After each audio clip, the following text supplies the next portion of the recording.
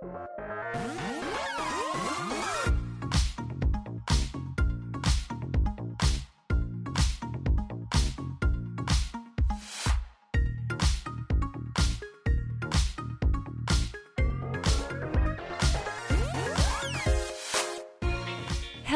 and welcome to Ask Me About K-Pop, the essential guide for recent converts and seasoned fans alike. My name is Shannon. And I'm Angelica. And welcome to the first episode of Ask Me About K-Pop Book Club. It's finally here. Our very first edition of our book club this month. We are going to be doing a deep dive into everything to do with the book Shine by Jessica Jung from international K-pop star.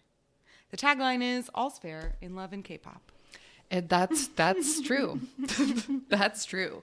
It is true that is the tagline. Is all fair in love in K-pop? We'll find out, I guess. Yeah, we'll find out. Read this book says no, I would say. I would say so too, actually. I feel like the conclusion of this book is that things are quite unfair in many ways. First of all, I guess I would like to say thank you and a sincere apology to everybody who has read along with us over this last couple months, because I guess it's been about a month since I've had my copy. So we've been getting a lot of messages of a lot of people being like, I can't do it. It's too bad. Or like, why did you make us do this?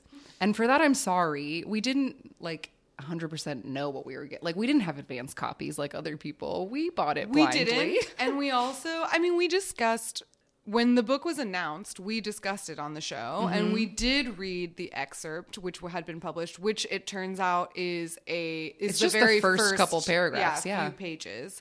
And so we had a taste of the quality of writing, let's say. Sure. But we didn't know what the plot was going to be. And I do think that there was a lot of anticipation about a bit more of like historical fiction, I think is what we were hoping for. And it's a very different, it's not what we expected, I think. And so for that, I do apologize in the sense that like you didn't really get the tea that you were probably hoping for.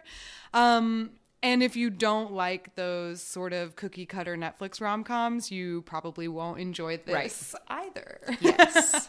Because I think all of us last year when they announced this and the way that it was being talked about and the fact that the Korean print had to be like redone for the cover, people were assuming that this was going to be some kind of like change the details version of Jessica's time in Girls' Generation. And it is absolutely 100% not that at all. No. It is a fictionalized tale of a girl who is a trainee, and there's a romance and mean girl drama. And and it really takes place in 2020. Yes. It is a current day story, which was very unexpected. That was an interesting choice. So we're going to get into it later in the episode. We will have a special guest, and we're going to talk about specifically the ways that we think this book got K-pop wrong entirely. Yes. We'll get into it more, but there is a lot of speculation that this was ghostwritten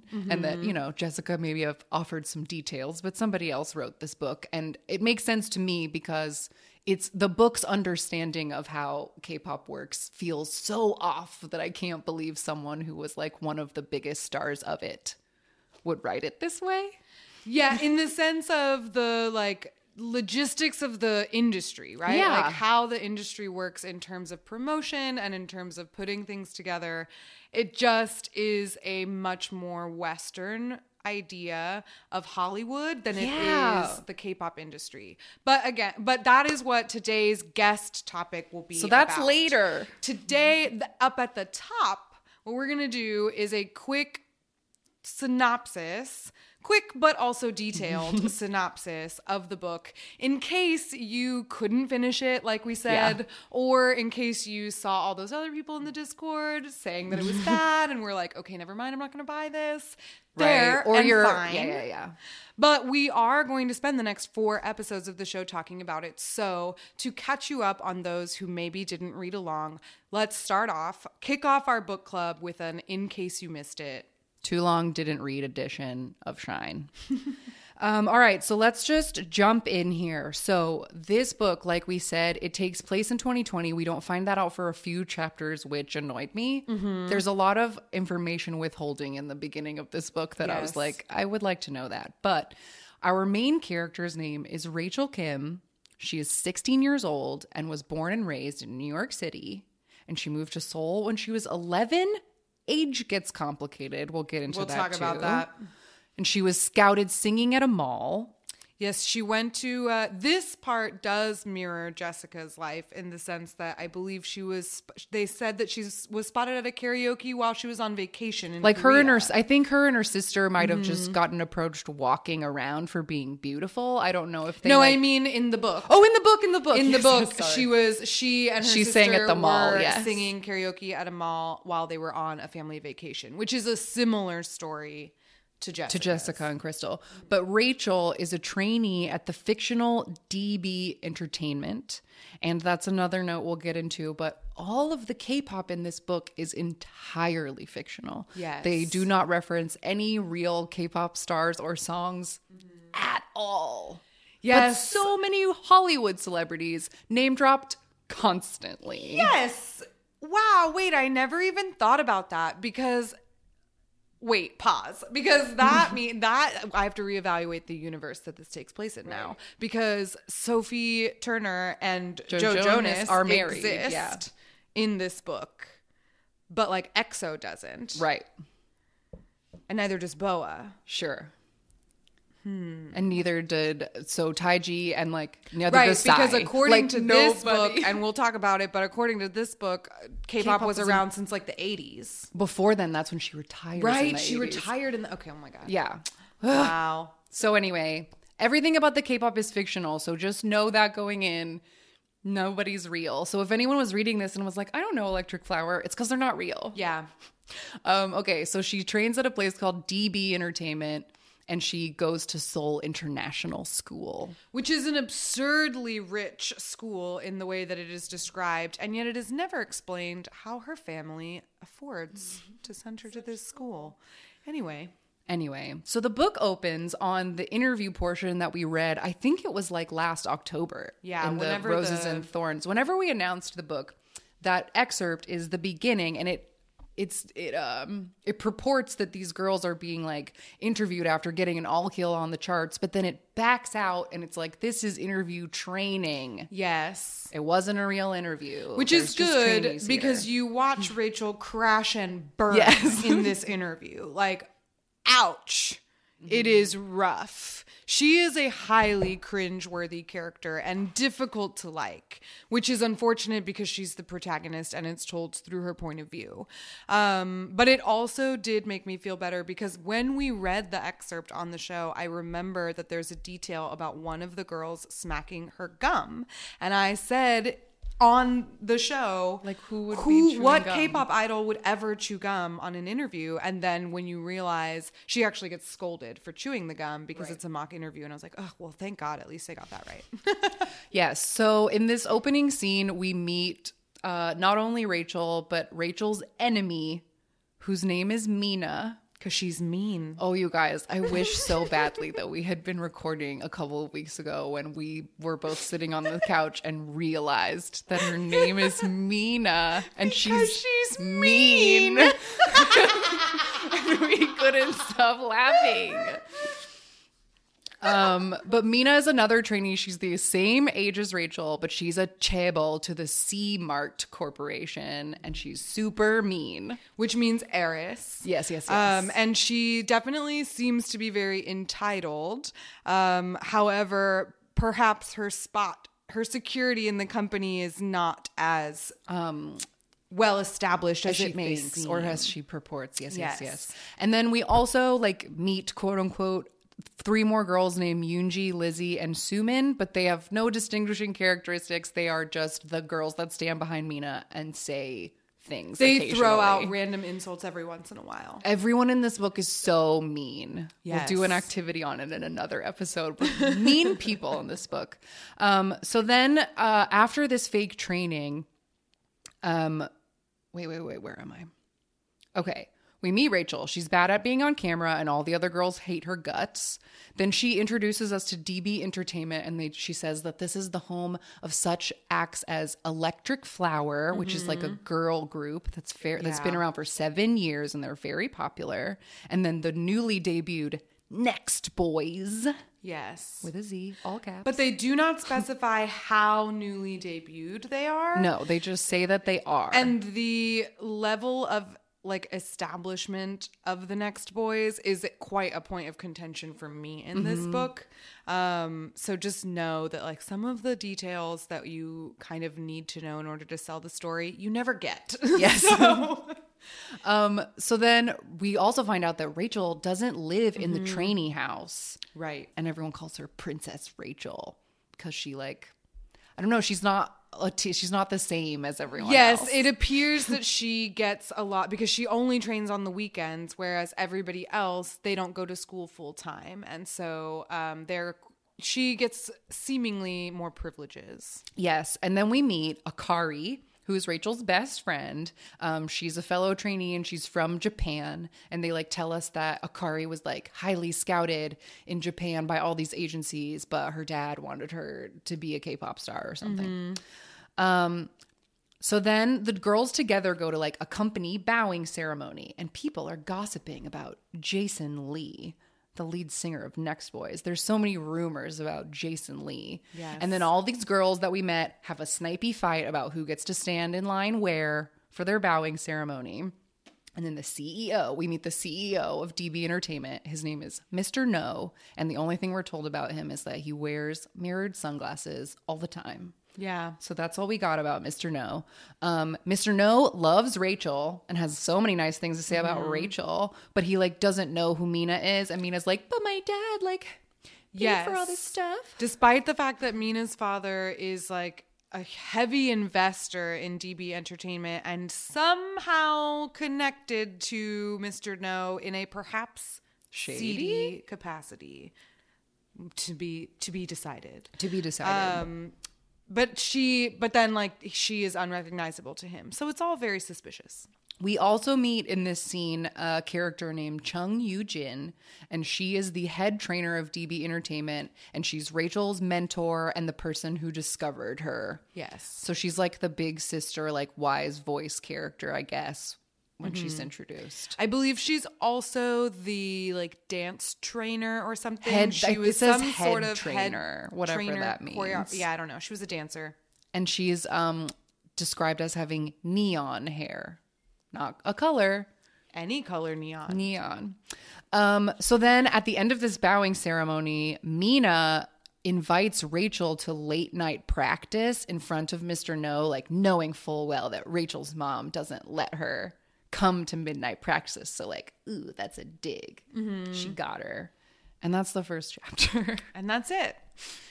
All right, so chapter 2, it opens on Rachel is working out in a boxing gym, and we find out that her dad owns a boxing gym, but he has a big secret, which is that he's going to law school. Why? Just so much of this. Why? Again, I think I'll say this early. One of the like ways that I was able to save this book in my mind is that I do on some level enjoy those Netflix like by the book rom-coms, and this book fits right on top of them so perfectly. You can like see the Netflix movie in it, and so like just viewing it through as like that's what this is helped me with it so much. So yeah, dad has a boxing gym and he's secretly going to law school because the parents have to have drama of some kind too. Also in the boxing gym, we meet more friends. So there's the Cho twins, and these are Rachel's BFFs from international school. And they are also chaebols to a makeup fortune for a company called Molly Folly, which I think is a parody of Tony Moly, if I could guess. One is named Hyeri, and she's a nerd, and she likes engineering. And one is named Juhyun, and she likes makeup and is YouTube famous. Yeah. But they look exactly the same. And those are her friends. So they're like hanging out at the boxing gym, and the friends are like, you have to sneak out and go to the trainee house. Like, you have to, Rachel. You'll never get ahead if you don't go. So then she goes home and we meet the mom, and the mom is like stern and not a character. The mom is not a character. No, the mom is like less. She is like less than 2-dimensional. She's like negative dimensional. She is just a black cloud.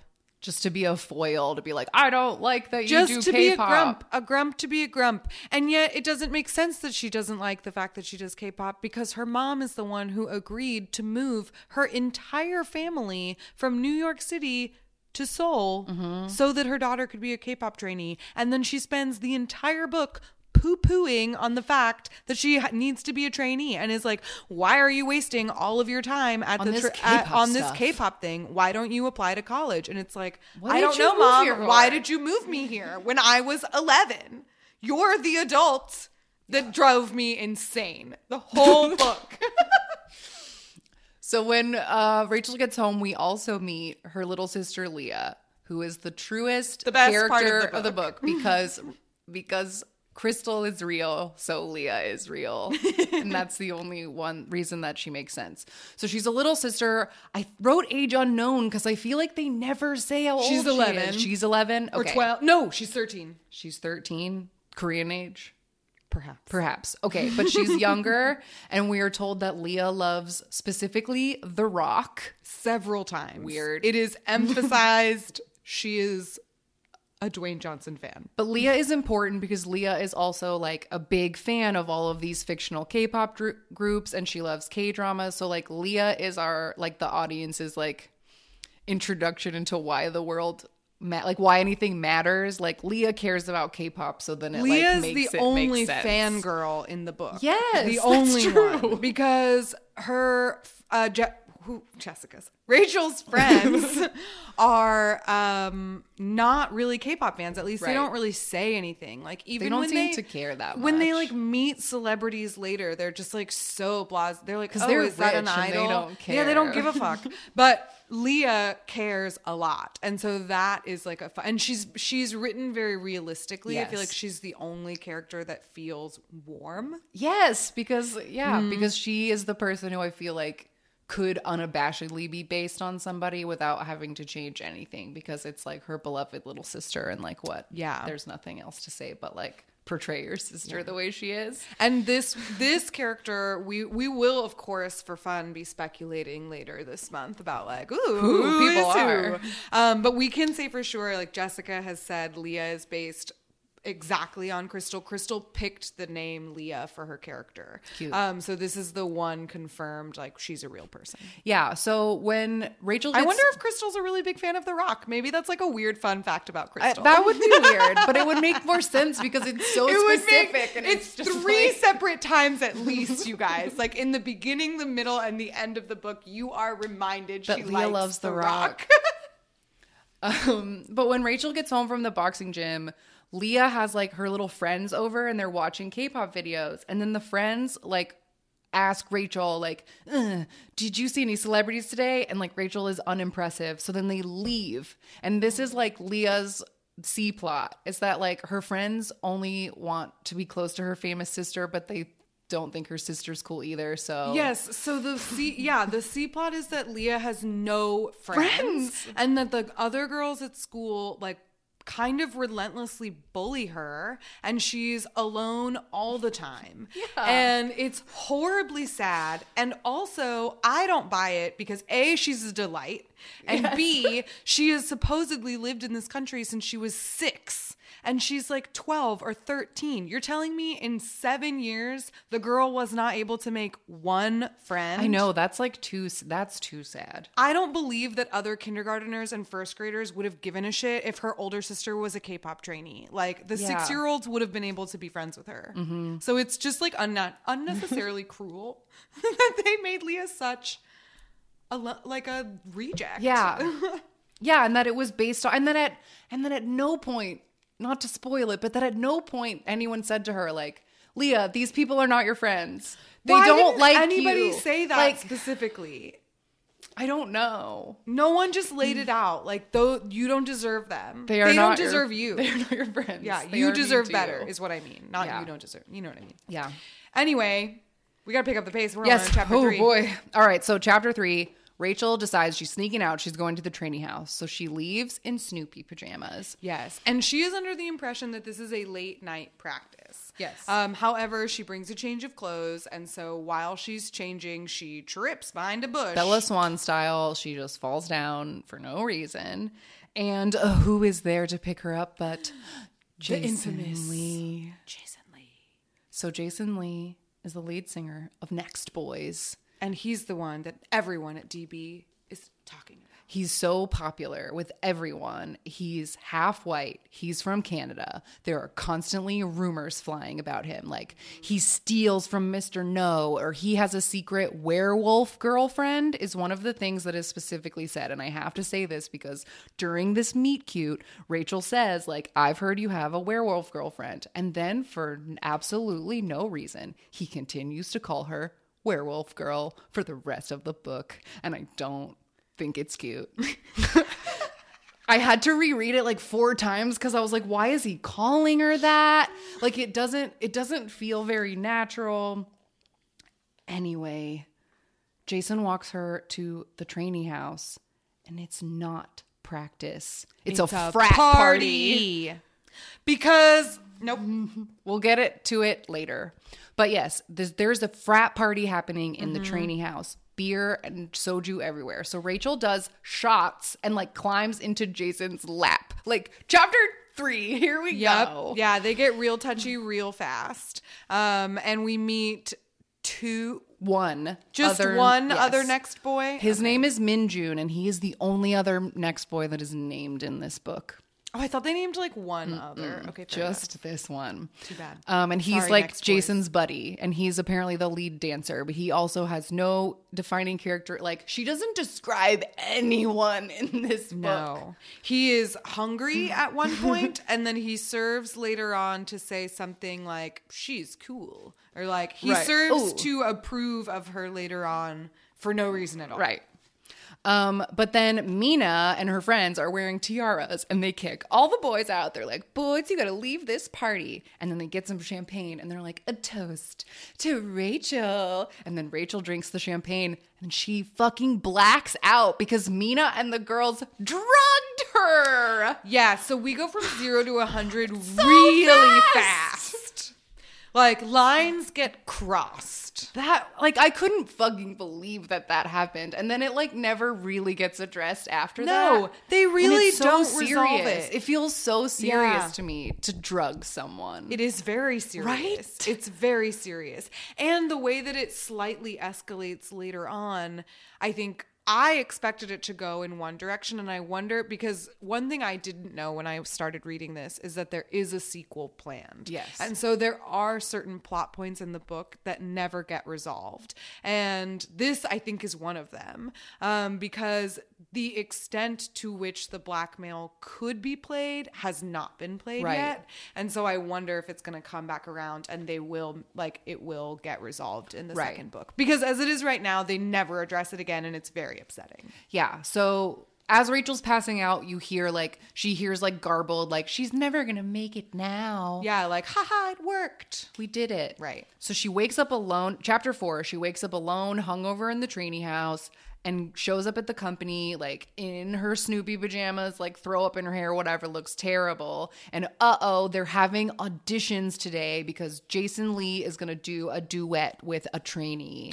Jason is making his solo debut, and part of it involves a duet. A duet. So Rachel immediately blows the dance audition and then sings so much better, in fact, that Jason appears in the wings with a mic and he joins her. High School Musical style, baby. Coming and again, out of the wings. I can picture it in the Netflix movie and it's gonna be good. The cameras spinning and the spotlight and the Snoopy pajamas and everybody's in awe at the magical chemistry that is obvious from their voices intertwined. And then...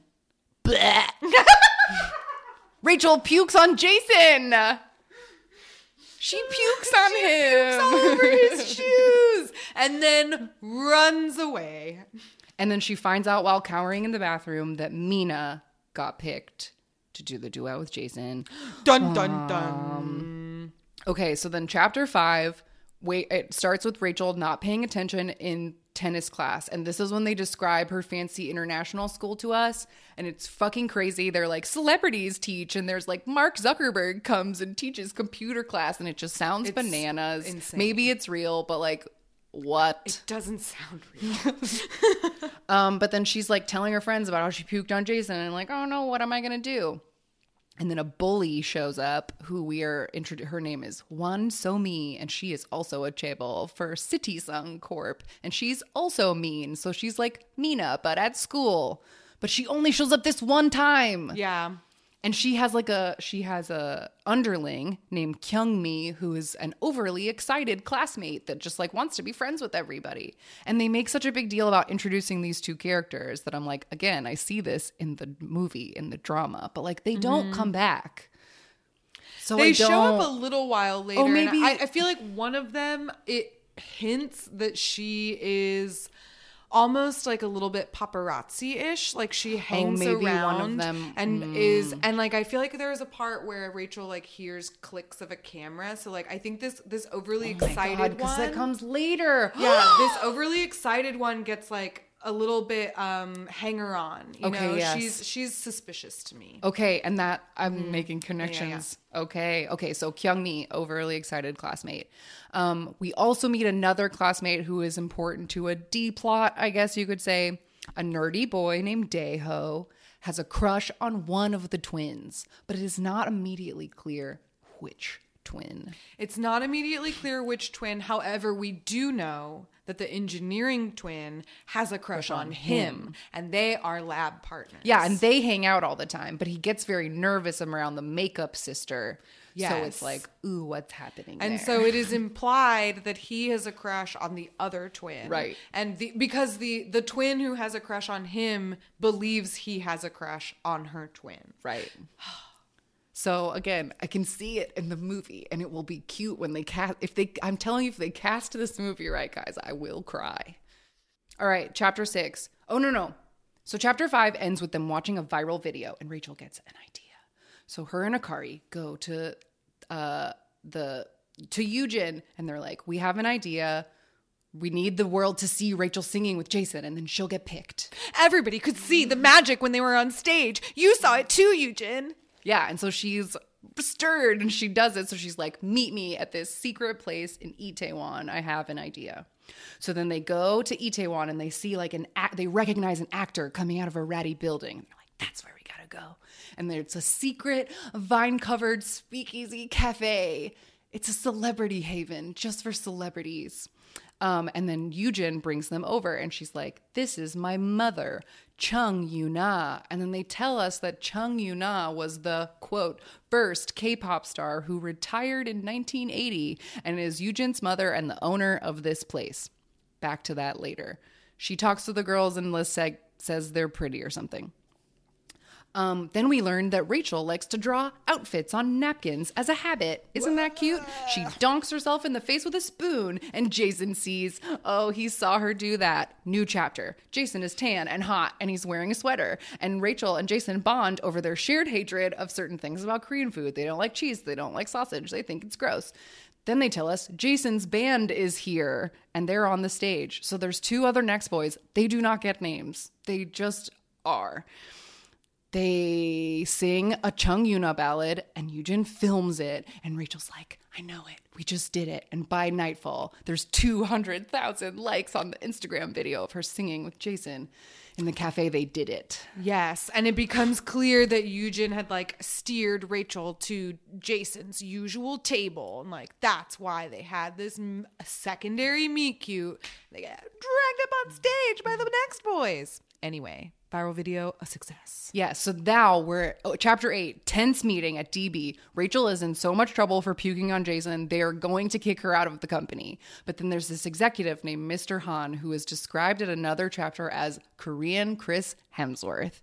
And he is like... Oh my God, is he? Yes. I totally missed that. What? Yes, they say he looks like a Korean Chris Hemsworth. Wow, that's not what I was picturing him like in my head. Okay. And he is like... he says something weird about his grandfather later, and like he's new on the board of directives, but he like believes in Rachel. And he is specifically the only young member on the board. Yes. He's in his 30s, and he represents a sort of new philosophy of how K-pop should be run. So more on that later. So he tells all the stuffy people at the board meeting, like, but have you even watched the video? And he pulls up the viral video, and they're also moved by Rachel and Jason and their beautiful chemistry. And so they say, all right, now Jason and Rachel and Mina will perform as a trio. Dun, dun, dun.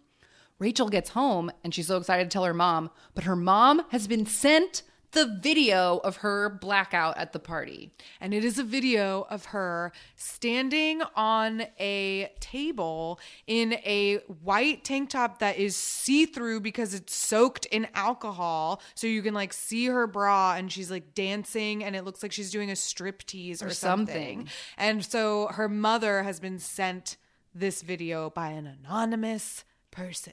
Yeah, and then there's like a quick fight that basically ends with Rachel being like, but they picked me to sing with Jason Lee. So then her mom's like, okay, even though K-pop is toxic and it made you do this horrible thing, my 16-year-old child get drunk in public, you can sing with Jason. But if you don't get picked to debut in the new girl group by the end of summer, that's it. No more K-pop. Right. Because Rachel's main argument is that she's so close to debuting, and this is a sign that they're going to debut her afterward.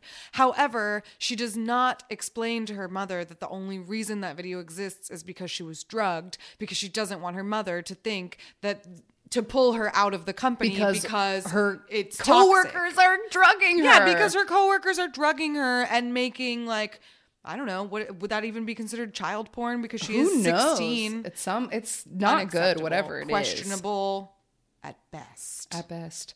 Okay, so a week later, Rachel is exhausted from rehearsals and dieting, and everyone's giving her shit about dancing and her body being gross. And then Rachel and Mina have a costume fitting, and they snipe at each other the whole fucking time. And then they have an actual fight on the scales in front of a manager and yell about the drugging. Rachel's like, you drugged me. And Mina's like, I'd like to see you prove it. Yeah, they have that in the middle of their costume fitting, and no one does anything about it. No. Not a damn thing. Then Rachel like sees her friend Akari doing wall sits and getting hit by a trainer. Yes, hit in the stomach so that she uses her diaphragm. And then she goes to rehearsal, and Jason shows up late to practice with a bag of French fries, and all the executives are like, Jason is here! And they're so excited. And then he talks to Rachel the whole time that Mina is dancing and is saying like really cheesy romantic stuff to her about there's like gold flecks in your eyes.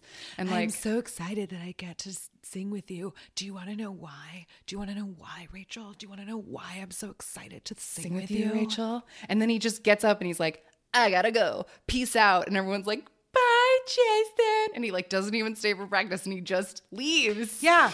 He didn't even do anything. Anyway, more on that later. Okay, so chapter 10. Rachel is tired at school because she's been training and daydreaming about Jason too much. Right.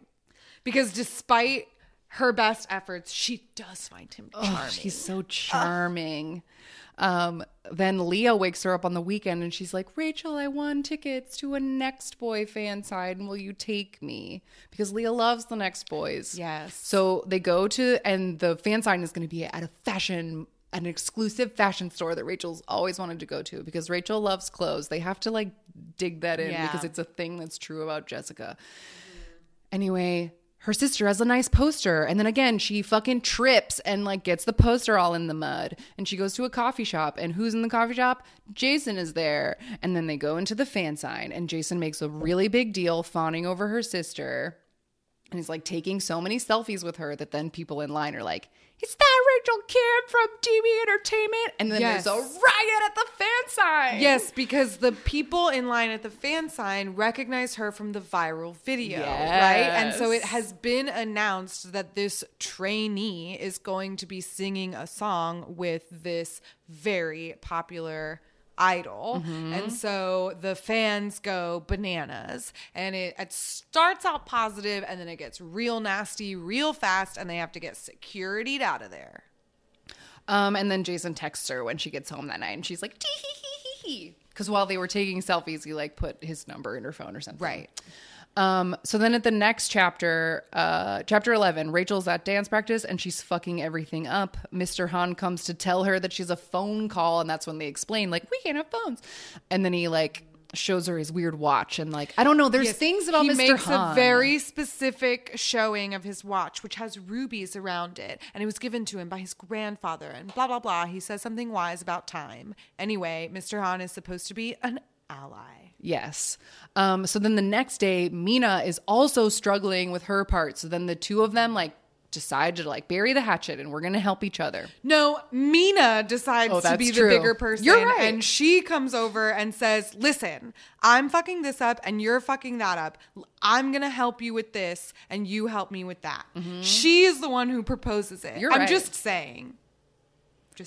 Rachel is very, very put upon, and she's just very unlikable. She's very woe is me. The whole first chapter, everything bad she has to like all of her problems are that all the grown-ups like her. Like, everyone likes me too much. Everyone likes me, and it makes my peers hate me. Anyway. So then it's time for this trio. Anyway, Mina solves the problem. And it's time for this trio, which again is never named. We'll talk about it in the next part, but that very bothers me. But their song is called Summer Heat. We are told that. And it's time to present it to the executives. Mina and Rachel have decided through this secret practice to just switch parts and do the parts that they feel they are better at, but they didn't tell Jason. Lucky for Jason, because everyone gets screamed at except Jason, because everyone loves Jason. And then Rachel overhears Mina getting extra screamed at by her mean dad. And she tries to like go be nice about it, and Mina like curses her out. Right. In a defensive way. No, you don't know my dad. Okay, chapter 12. This is where things start to go all over the place. So Rachel and her friends go on a school trip to Jeju Island for like botany class, we are told. International school. Right, because their international school is Hogwarts, I guess. Yeah. And the hotel described sounds like the one I went to on my honeymoon, and it was like very fancy. So Rachel's like texting Jason the whole time. And then there's a part where they go meet the like Henya, the like lady divers. Yes. And she like thinks about girl power for a while or something. That part was cool. I did like that part of the book. My mom told, there's another book. There's like a book about those diving ladies. That's very popular. My mom bought it for me. I haven't read it. Anyway, then at the hotel buffet, Rachel spots important character, Kang Jina. Kang Jina is the lead singer of Electric Flower, that girl group we referenced earlier. The supposed like foundational girl group of DB Entertainment. Yes. Right? They are the record makers of this company. Mm-hmm. And she is there with the lead singer of a group called 10 Stars named Song Gyu-min. And he's clearly her boyfriend. And they're having like an argument at the table. And the boyfriend is like, they don't appreciate you. You have to ask for more. Yeah, and she's like, stand you up don't for yourself. know. Blah. So then on her way stomping out of this buffet, Gina stops at Rachel's table to specifically tell her not to get a boyfriend. Right, because Gina has also seen this viral video and knows who Rachel Kim is and takes her time to say, hey, you're a trainee at my company, right? Let me give you some advice, kid. Don't get a boyfriend. And then she walks away. So then when Rachel's texting with Jason later, she's like trying to like shove him off. And he is like, we should go on a self-care day with your sister. Mm-hmm. Chapter 13, open on Jason's private plane. We'll get into that later. Talk about that later. He takes Rachel and Leah to Tokyo for a day. And they go to a unicorn cafe. And then they're going to ride go-karts around the city. And then, whoop, it's puke time again. Leah pukes all over Rachel. So then they don't go on go-karts. What's with the Kim sisters and puking? Why do they puke so much? Why are you puking so much? I don't know. And all over poor Jason. There's also, in the first chapter, when they're at the little reception and we learn that Rachel doesn't like cucumbers, she also references puking somewhere else because she ate cucumbers. Puking in this. It's gross. So then they have to like leave early, and on the plane back home while the sister is sleeping, like Rachel and Jason like bond over while the sister falls asleep to a rock movie. Yes, because she loves The Rock.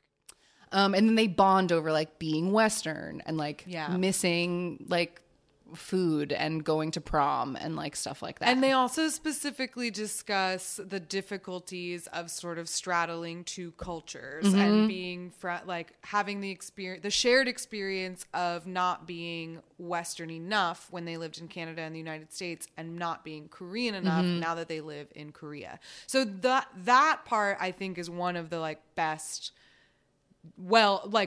done parts of the novel. I think that their connection and the way that Rachel reflects on what it is like to be a foreign idol, that felt very heartfelt and from clearly rooted in like some real kind of experience. Truth. Yeah.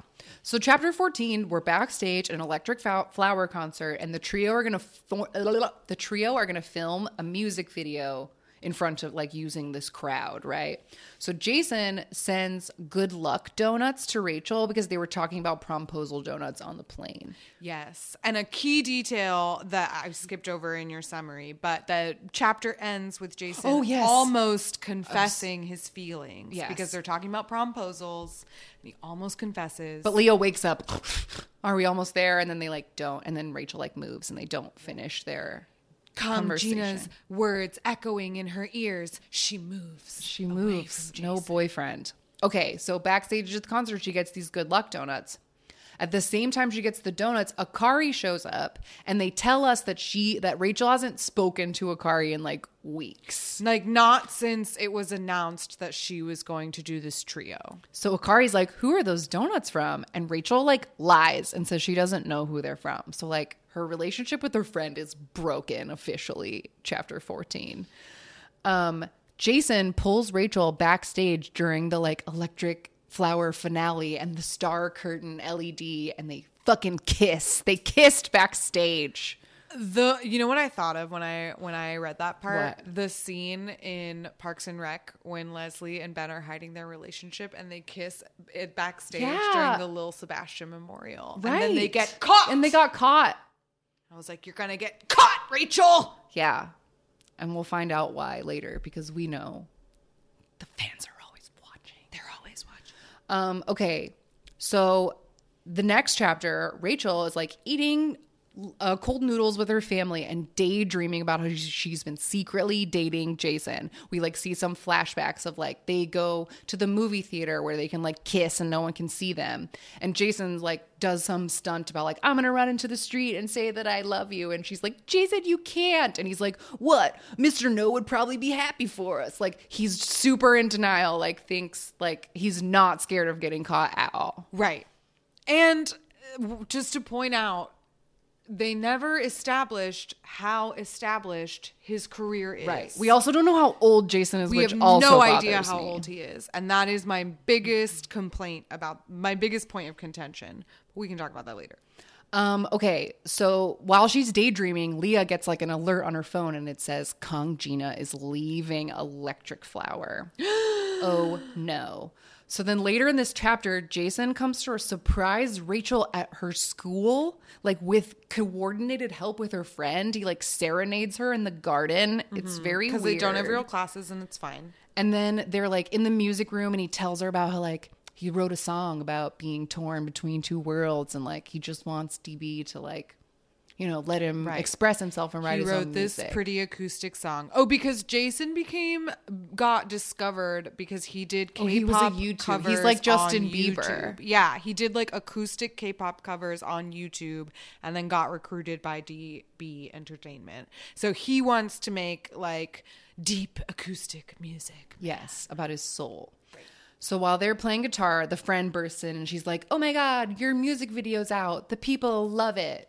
And Jason's like, let's go to Lottie World to celebrate. And Rachel's like, but we'll get recognized. And then the makeup friend is like, I'll paint your face. Again, I can see the Netflix movie. Sure. So they go to Lottie World with full painted faces so nobody can recognize them. And while they're standing in line, some girls behind them pull up the new music video on their phone. And they love Jason, and Jason is perfect. But they have nothing but awful things to say about Rachel and Mina, and they're calling them sluts, and they're just like, they hate it. And Rachel is getting visibly upset, and Jason doesn't even notice. And then they leave, and Jason takes her to a drinking tent. Again, how old is he? Yeah. And she is 16. And do they let kids in those? I feel like they shouldn't if they do. They do not specify that it is a drinking tent, and they do not specify that Jason does not order them alcohol, and they do not drink together. However, we have already seen them drinking together at this frat party that was at the trainee house. We have not seen Jason drink or order them drinks, but it is established that he is a regular at this woman's tent. He comes here all the time, and he is like a favorite customer of hers. Which just tells me that he's of drinking age. So it's just sus. It is sus. Okay, so they're hanging out in here. They're having pancakes or whatever. And who is drunk and loud at another table? Gina, of course. The world is small. Yes. So chapter 17, Gina comes up and joins them at their table to tell her side of the story.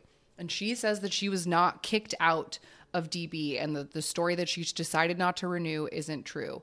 She alleges that DB has contract extensions in a Swiss safe that are backdated so that at any point they can extend anybody's career by 3 years. So the original contract that they sign is supposed to be for 7, and to make it longer than that would be illegal. That is why they backdate the contracts so that it's a legal loophole. Right. And that felt very specific. So we'll have to get into it later. Then she says that the boyfriend, Guman, got a contract extension from his company and then broke up with her. So she tells she just kind of leaves Rachel with a you're making a mistake, girl. And didn't I tell you not to get a boyfriend? He's dangerous. He'll ruin your career. Yes. And then so she leaves and Jason is like, ooh, that bitch is crazy, right? Good thing our company is so cool. Way too much to drink. Anyway, let's keep snacking. And Jason truly doesn't see what the big deal is. Rachel is like, are you fucking serious? And he's like, there's 2 sides to every story. Blah. I don't know. Everyone's always been nice to me. So Rachel is devastated and she leaves. She's done with Jason. She does not want to talk to him anymore. And this is understandably so. This is, I appreciated that this was kind of at chapter 17, the actual crux of the story. Yes, because now the real heart of the story comes out in chapter 17, which is that there's a real double standard in K-pop, and it very much negatively affects the female idols and the female trainees, and that is where the true conflict in the story lies. However, it takes a fuck ton of climbing in order to finally get there. But it's well done, I think. I thought it was handled well. I appreciated, I thought Rachel's reactions were very relatable. And I thought that the way she handled her disappointment in Jason, I thought she was well done. Yeah. It was rational and reasonable. This was this was a turning point for me in the book because I felt oh, that's not what I expected you to do. And I appreciate that this is what we're going to talk about now. And I think from this chapter on, I just finished, that's when I finished it. And yes, me too. Because I was okay, here we go. Let's do this. All right. So chapter 18, Rachel is watching her dad graduate from law school on a plane. She's the only one who knows. Again, I truly don't know why. We'll get to it later. I guess it's relevant later, but barely. The company is sending Jason and Mina and Rachel on a quote unquote tour of Canada to promote this single. Jason tries to talk to her on the plane, but she's not having it. They skim over the tour, in one paragraph, they're like, it's 4 days into the tour.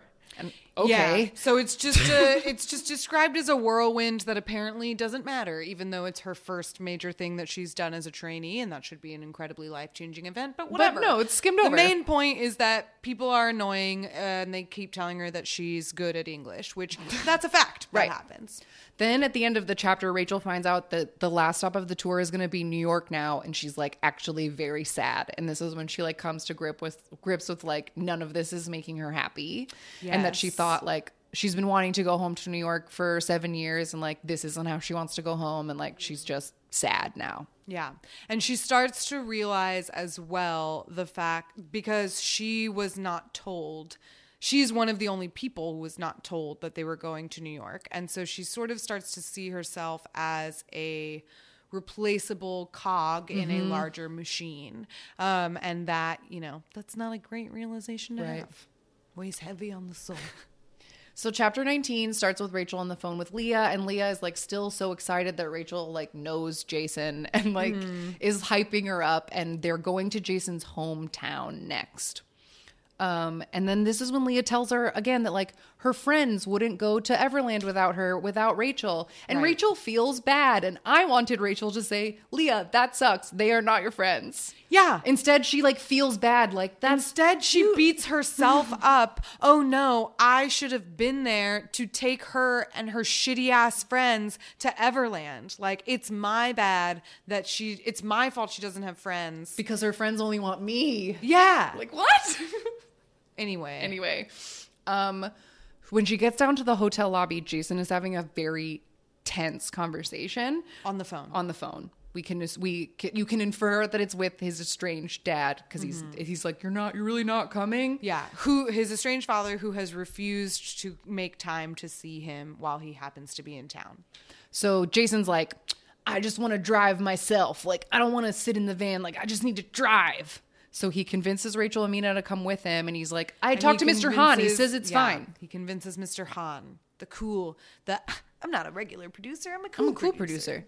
So then obviously the car gets stuck in the mud and they're stuck. And then Jason has to like leave to go get a tow truck. And so Rachel and Mina have like a small bonding moment in the back of the car. Yes, they bond specifically over the fact that Jason gets put on a pedestal and they get treated like shit, which was a great moment that I thought we were really going to return, because we were making this like great feminist like turn, right? And then I was like, great, now like Mina and Rachel can be there for each other, right? The only way they're going to survive is this together. Horrible misogyny is if girls support girls and they like take care of each other. Right. But wouldn't that have been nice? That would have been nice. So like Jason shows up with a tow truck and fucking donuts. And he's like, have some donuts. And they're both like, we can't eat donuts, asshole. Like, we're not allowed to eat things. But they do anyway. But they do it anyway. So then they arrive in Brantwood and Mr. Hahn is like, where are your costumes? I told you needed to take your costumes. So Rachel is wearing an orange hoodie and Jason is wearing orange socks. And wouldn't you know it, Rachel packed a backup dress and heels, and it's orange because after the puking in pajamas incident, she always travels with extra clothes now. And she says, Mina, you can borrow my stuff, which seems like a great idea. But then the heels break on stage and Mina falls on her face. And specifically twists her ankle. Mina immediately blames Rachel, thinks she's done it on purpose, and has to go to the hospital to get checked out because her ankle immediately starts to swell. Yeah. So then Jason, because he's in his hometown, takes Rachel out to dinner with his like 3 aunties. And we find out that these are the sisters of Jason's mom who had passed a few years ago. And they own this town. Yeah. So Jason is also rich. Everyone in this book is fucking rich. And then like Rachel is sort of warming to Jason because they just had this like family dinner and it was like a bonding moment. But as soon as they get back to the car, Mina is on crutches and she's being screamed at by her dad on the phone. So Rachel feels extra guilty and is like, I'm going to ride without you, Jason. And like leaves him again. Right. Because she feels bad. Okay, so then chapter 21 opens with a weird fake out where it's like her and Jason are like having a flirty conversation and then it backs out to be like they're just filming promos. Right, because so now you see that Mina has been sent back to Korea. She is injured. She needs to rest. But Jason and Rachel are going to finish this tour and they are filming promos for their single. by, I don't know, like the premise is that Rachel is taking Jason to all of her favorite spots in New York. Mm-hmm. So they're just going to like they go to Times Square. Right. Which I did underline that part in the book because there's a line where she says like no real New Yorker would ever take you to Times Square. And that's a fact. That is true. But Rachel during all this filming has to change clothes like 16 times and like she doesn't get to eat and like no one's paying attention to her. And Jason finally sees this. Yes. And realizes that he's the only one with power to stop it. So because Rachel almost faints in his arms of overheat, exhaustion, and hunger. And he stops the entire thing and yells at the director, "You would stop if I asked for a break." And the director says, "Do you need a break?" And he stomps off and they go to Shake Shack. Yes. And they eat Shake Shack in an Uber. And Jason tells Rachel about how his white dad basically rejected him when his mom died. Like that he never liked his Koreanness and he didn't like Korean stuff. And he just basically like gave Jason to his aunts because he just like doesn't reject his him. Aunts paid him. Oh, right. So they paid him to get him back. Isn't that crazy? And his dad signed without a question. So mean. Yeah, so that's Daddy Jason's issues. Damage. And he apologizes like that for not realizing that he got special treatment and they like shake on it and agree to be friends. Right.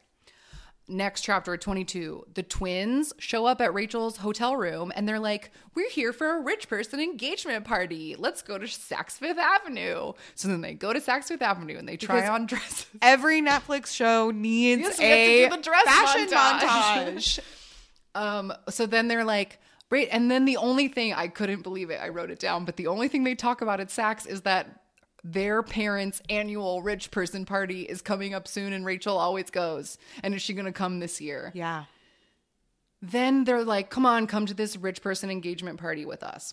And then it's like described as like crazy rich Asian shit. Like I can't wait to see the Netflix again. Like yes, they go to so many like extravagant locations that you just see the movie. On top of and it. The way that this is described is like I'm getting the location wrong, but they basically this couple like rented out all of Washington Square Park or something, and is having like park under the carnival in all of Central Park or whatever. Something like along those lines. So when they get to this crazy rich person engagement party, Jason is there, Minjun, the other named next boy, and the nerd friend Daeho. So nerd friend Daeho and other next boy Minjun took a private plane as well, I guess, to meet them in New York on short notice. And then they all dance and they kiss and they like, the DJ's like, "Here's the #1 song." And they play Summer Heat and Rachel can't believe it. She's a pop star and her and Jason are just like kissing under the stars and everything is magical for just a moment. Fireworks. For just a moment,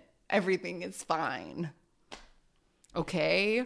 And then it's time for third act fall apart. Chapter 3, Rachel comes home from New York City and she's so excited. But Mina and her dad are in her living room with her whole family. Dun, dun, dun. Dun, dun, dun. Because Rachel told Mina when they were bonding in the car about her dad's secret law school. And Mina has now used this to fold Rachel into their evil plans because Mr. Chu offers Rachel's dad a job as a lawyer at C-Mart. But it's an offer he can't refuse. Yes, it's dangerous. And that's another thing that Kang Gina told her is to stay away from Mr. Chu. Mr. Chu, just to reiterate, is Mina's dad, and he is a heavy investor in DB Entertainment. Yeah. And it has been implied from the beginning that he is sinister and evil. Yeah. So this is clearly like a sinister setup for like the next book. And then also, wait, just something that is slightly sinister or at least suspicious that has been brought up several times at this point in the book, but we haven't mentioned it, is that many times in the book, Jason flits off to meet privately with Mr. No and seems to have a very specific private relationship with Mr. No that we don't know anything about. And it is, I think, a little bit implied at some point in the book that he may be in the know with this Mr. Chu, Mr. No sinister plot. Perhaps. Yeah. Jason is may not be as innocent as he seems. I agree. Anyway. So as Mina is leaving the apartment and getting into the elevator, she makes one last snipe to Rachel like, "Oh, you didn't hear about Jason? And like Rachel opens her phone and the headline, Jason Lee leaving, Next Boys going solo. Done, done, done. So Rachel rushes out to go to DB to find Jason. But as she's like running to the subway, Akari texts her and says, can you talk? And she ignores it. And then articles start popping up on her phone about Jason being in a love triangle with Rachel and Mina. And there's pictures of him on dates with Rachel and pictures of him on dates with Mina. Specifically, there are several pictures of their self-care day in Tokyo. Yes. And then girls on the subway are like, I heard Rachel's pregnant. I heard her and Mina like fought with shoes in Canada. And like Rachel's freaking out. And then someone says, isn't that her over there? Yes. And she runs into DB and Jason is completely unaware of anything that's happening. Sure. So she confronts him about it and he's like, oh, I mean, I guess I was in on this whole plan. They just told me it's what I had to do to go solo. I had to like prove that I was famous enough. So the company manufactured this love triangle to help me go solo. And then Rachel is like, Jason, you moron. Don't you see? They did this love triangle because your song about being torn between two worlds, the thing that's meaningful to you, is now going to be interpreted as being torn between two girls. You stupid asshole. You let them play you. They don't care about you either. Mina and I are cogs in the machine, and so are you. But it also becomes a sort of additional dig of this reveal is that Mina knew about the plot of this love triangle, and she knew the date she went on with Jason was fake, but they didn't tell Rachel because, as it was established in the very first scene, she's bad on camera. So she probably couldn't have acted. So Jason fabricated the entire self-care day, and the purpose of the trip to Tokyo was to take these secret paparazzi photos. Yes, they weren't supposed to fall in love after that part, but he was in on everything before then. Bad. So Rachel is heartbroken. She goes to visit the twins and they're getting ready for said fancy party they talked about 2 chapters ago. But instead, the girls just get drunk in ball gowns. And I was like, again, this underage drinking stuff. And while they're sitting around drunk on the couch, knock, knock, knock, nerdy boy Daeho is here and he confesses his love to Hyeri, the nerdier twin. Who also had a crush on him. That beau. Wrapped up. So lovely. Next morning, Rachel's mom comes into her room and gives the most stereotypical speech from a movie or book like this about how she gave up her dreams to be a volleyball Olympian and she will not let Rachel give up on her K-pop dreams. Even though she's been a real bitch about it so far and made it really hard for her to feel motivated at all. So again, the mom's not a character and she sucked. Okay, 2 more chapters. We're almost here. Eugen texts Rachel and is like, come to DB right now. And she tells her, I had no idea about this love triangle setup. I just did the viral video part. Like, I didn't know I would never do this to you. And Rachel doesn't tell her the truth about Jason. So that is still a secret. Nobody knows Jason and Rachel were actually a couple at a certain point. Except Minjun. Right. The other next boy and Rachel's friends know that for a fact, but nobody else does. No one in the company. Yeah. Then Eugen tells Rachel that Akari has been traded to another company. Next segment. And Rachel tries to call her, but the number is disconnected. The trainees all have to line up in the auditorium, and Mr. No is like, I am announcing a new girls group called Girls Forever. And Mina will be the lead dancer, and Rachel will be the lead vocal. But before she can be too excited, Mina makes sure to let Rachel know that she has a fan cam from the Electric Flower concert that shows her and Jason kissing backstage. We told you would get caught. And who did you get caught by? None other than your sister, Leah, who was such a big Electric Kiss fan that she was in the front row taking the dedicated fan cam. But Mina, with her eagle eye, spotted it when she was buttering up Leah. And she said, "Send me that girl. I love Electric Kiss." And now she's ready to blackmail. Yeah. So blackmail. Mina has 2 huge pieces of blackmail against Rachel. A drunk video of her dancing on a tabletop, intoxicated and hoish, and kissing backstage with Jason. These are all bad things. She could tank her career in a very vicious way. Yeah, it's very scary. So then the chapter 27 is kind of a teaser chapter. It's like barely a chapter. And again, I think it's for this next book that we're getting to. The girl, like we've fast forwarded all the way to Girls Forever debut day. They're like, all the girls that besides Rachel are crowded around laughing at a video. And Rachel like runs up and snatches the phone thinking it's one of her blackmail videos, but it's not. And Mina's like, well, Rachel. So like she's winning. Jumpy about. Yeah. Mina's winning. Then they go out for their debut performance. Would you like to read this? Yes. I just want to read this last paragraph. Please. Just as the curtain goes up, I make a decision. Staring straight into the center camera, I take a big step forward, leaving the other girls in a line behind me and stepping into the spotlight by myself. This is my time to shine, and I won't let anyone stop me. Steps out of formation to be front and center. Excuse me, miss. Girl, you better get back in that line. We'll talk about that next. So that is the full recap of Shine. If you didn't read it, there it is. If you did read it, I hope that jogged your memory. All right, and we will be right back for That's Not How K-Pop Works with a very special guest. All right, welcome back to our second segment for our first book club episode. That's Not How K-Pop Works. And today we are joined by a special guest, a longtime supporter of this podcast, and you know him as the host of the K-Pop Cast. Please welcome DJ Peter Lowe to the show. Air horn sound effects. Yes, hello. Hey, y'all, thank you so much for having me on. And you guys already know, like, you announced that you were doing this book club. I was like, oh my God. Like, I was so excited from the beginning. And I pre-ordered it like instantly. Yeah. So you've been a great hype man for our book club. So I'm very happy you are our first guest. Yes, we both agreed you had to be the first guest on as the immediate supporter of our book club idea way back when the book was teased and announced. So welcome. We're so happy to have you. Thank you.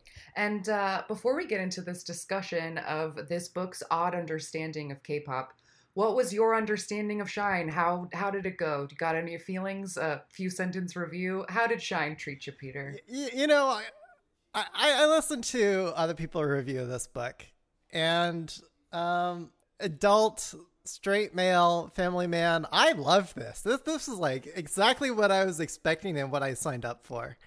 And it met all my expectations. Well, great. Wow.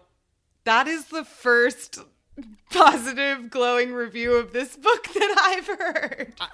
I knew what I was getting, and I got it. So that's fair. I do think a lot of us had different expectations. And I was surprised by sort of the teen fluff of it all. But it was fun. I had a good time too. I just think I had to reframe my mindset because, like many people, we were expecting tea. We were expecting something about Jessica, and like, this isn't that. And once I put it into a Netflix movie in my mind, I enjoyed it very, very much because I could visualize it, and then it was working for me. The question you guys asked me, like, just before we started this was like, okay, what universe is this in? Like, I was orchestrating my own universe as I was reading the novel. Like, in my head, Mina, she was Sunny from Girls' Generation. That's who I was imagining throughout. And naturally, I kind of imagined Sunny as Mina also. Interesting. Yeah. That's something we want to hear from people is like, who did you picture in your mind? like when you were reading, if you pictured anybody. And yeah, Sunny is a popular answer. Yeah, I was very thrown, and we're going to talk about this a little like toward the end of the episode, but I was very thrown by the modern day setting of it. I didn't expect it to take place in 2020. I think I kind of expected it to be timeless, maybe. I didn't expect it to be so rooted in certain aspects of our reality. But some of the aspects were very off, and that's what we're here to talk about today, right? Where did this book get the K-pop industry wrong? Okay, so as we discussed at the very beginning of the episode, there is speculation that perhaps this book was ghostwritten, or Jessica had help, or it was maybe framed in another way, because this book seems to have a strange understanding of how K-pop works that doesn't necessarily line up with a person who like lived that as their life. So we wanted to talk about these kind of inconsistencies that made us, as like self-appointed K-pop experts, go, huh? Like, that's not how K-pop works. That's what we're calling this segment. So the first thing that stood out to us was right away in the very first chapter. It is established that all of the fellow trainees at this fictional DB Entertainment live at the trainee house, except for Rachel, who lives at home and supposedly only trains 3 days a week, Friday, Saturday, and Sunday, whereas all the other trainees practice 24/7 until 1 a.m. and live together in this house and go home only once a month. Yes. And I can't think of a single real life example that I've ever heard of somebody who got to like live at home and train sometimes. Like that feels crazy to me. You have to live in a dorm because somebody has to like what? Because I think the strangest thing about living at home and being a trainee, or especially if you're this close to debuting like Rachel is, then like your parents would be responsible for like schlepping you everywhere. Like that's half the reason that idols live in a dorm, so that they can like be easily like watched and taken places. Well, and so it's weird that she lives at her house. But there are some idols who, families of idols that just happen to be living near, you know, the label studios and where they practice and rehearse, especially for the young kids. Like, I know that that's not unique. I've definitely heard of JYP and YG idols who have lived at home. But to do it on a part-time schedule, I think it depends like how far and deep you're invested as a trainee. Yeah, and the fact that she's the favorite, like how likely is it that she's like the favorite and she's also never there? That feels kind of unlikely, unless she is just the princess that everyone says that she is. Yes, it seems like maybe there's an underlying reason that she's favored that we don't know yet, and I wonder if that's something that would be revealed in the sequel. But Peter, what you were saying, like there are some idols, because I know before idols get like put into groups, like EXO has talked about, you know, taking the bus home together or whatever, like when they're still in school. And I know that when 17 was doing their pre-debut project, they were still in school as well, but they would go to school during the day and then go immediately to the practice, like after school every single day, and then spend all of the weekend there. And then I guess maybe once you get into your group, then you have to live in the dorm because you're not like going to be able to go to school anymore after you debut. But it is very strange, the fact that she's this like part-time trainee. And you'll be able to make it that far. Yes. But I mean, to me, like the what is it, Mr. No favoritism, like that meets every stereotype I have of Korean biz execs. Sorry, that's mildly racist, but like I mean, just working with a lot of Asian companies and the favoritism that happens, not based on merit whatsoever, but for some miscellaneous other reason. I certainly seen that before. Yeah, Mr. No is a suspicious character. I don't know if I do really care to read the second book, but that's a question that was left unanswered for me. But on this topic of the trainee thing, the other term that the book used that immediately like perked up my ears was just the word trainee house. Like calling it a house, and it's described as a house. And I feel like anybody who's been to Seoul knows that like standalone houses are like few and far between. Like most people live in buildings. And it's described as a frat house. It's like wild, and there's a party, and there are absolutely no managers or staff like anywhere to be seen. And like that's why Rachel's mom doesn't want her there. And like that's the part that I was like, what K-pop trainee house? Like, come on. Yeah, my understanding is that most of the trainees, when they do live together, they call it a dorm, and they have like just a room in a regular apartment building. You know what I mean? Like other non-idols might live in their building, and the company just rents out like certain floors or certain apartments, and then their manager lives with them. Right. There's no staff in any of the book. I guess where like my belief was, it took a lot of stretching, was in the family's decision to move to Korea on behalf of seeing to the training. I mean, like, sorry, are we going to spoilers? Like, I mean, it's revealed. Oh, yes. Okay. No, we've previous to this, we have just recapped the every entire chapter. book. So go ahead. So, I mean, the reveal at the end that, like, yes, we're here, you know, for your dream. By the way, like, I was greatly irritated by the mother's inconsistency throughout, but yes. Anyway, like the fact that a family would go through all that travel. I mean, we know it's a cliche even for a lot of these Korean idols to have their families abroad. Mm-hmm. And then just to connect them infrequently so that the idols can realize their dreams and fully dedicate themselves to the craft and the training and the business. That's very true, actually. Now that you point that out, I didn't even think about it when I was reading the book. But the fact that her entire family moved from New York to Korea with her is rare, and I don't think happens very often. I am thinking specifically of 17 because that like pre-debut project, they have so many foreign idols, and they hadn't seen their parents in so long because they still lived in China and in LA. And it, like, yeah, that's interesting. But is that what Jessica's family did? Did they move all together because it was her and Crystal? We might have to check on that in the later We'll what Google. parts of this were true part. But I feel like if I'm remembering correctly from the I Am documentary, like Jessica and Tiffany talking about how they haven't seen their moms in years. Yeah, I feel like they stayed But- in the States.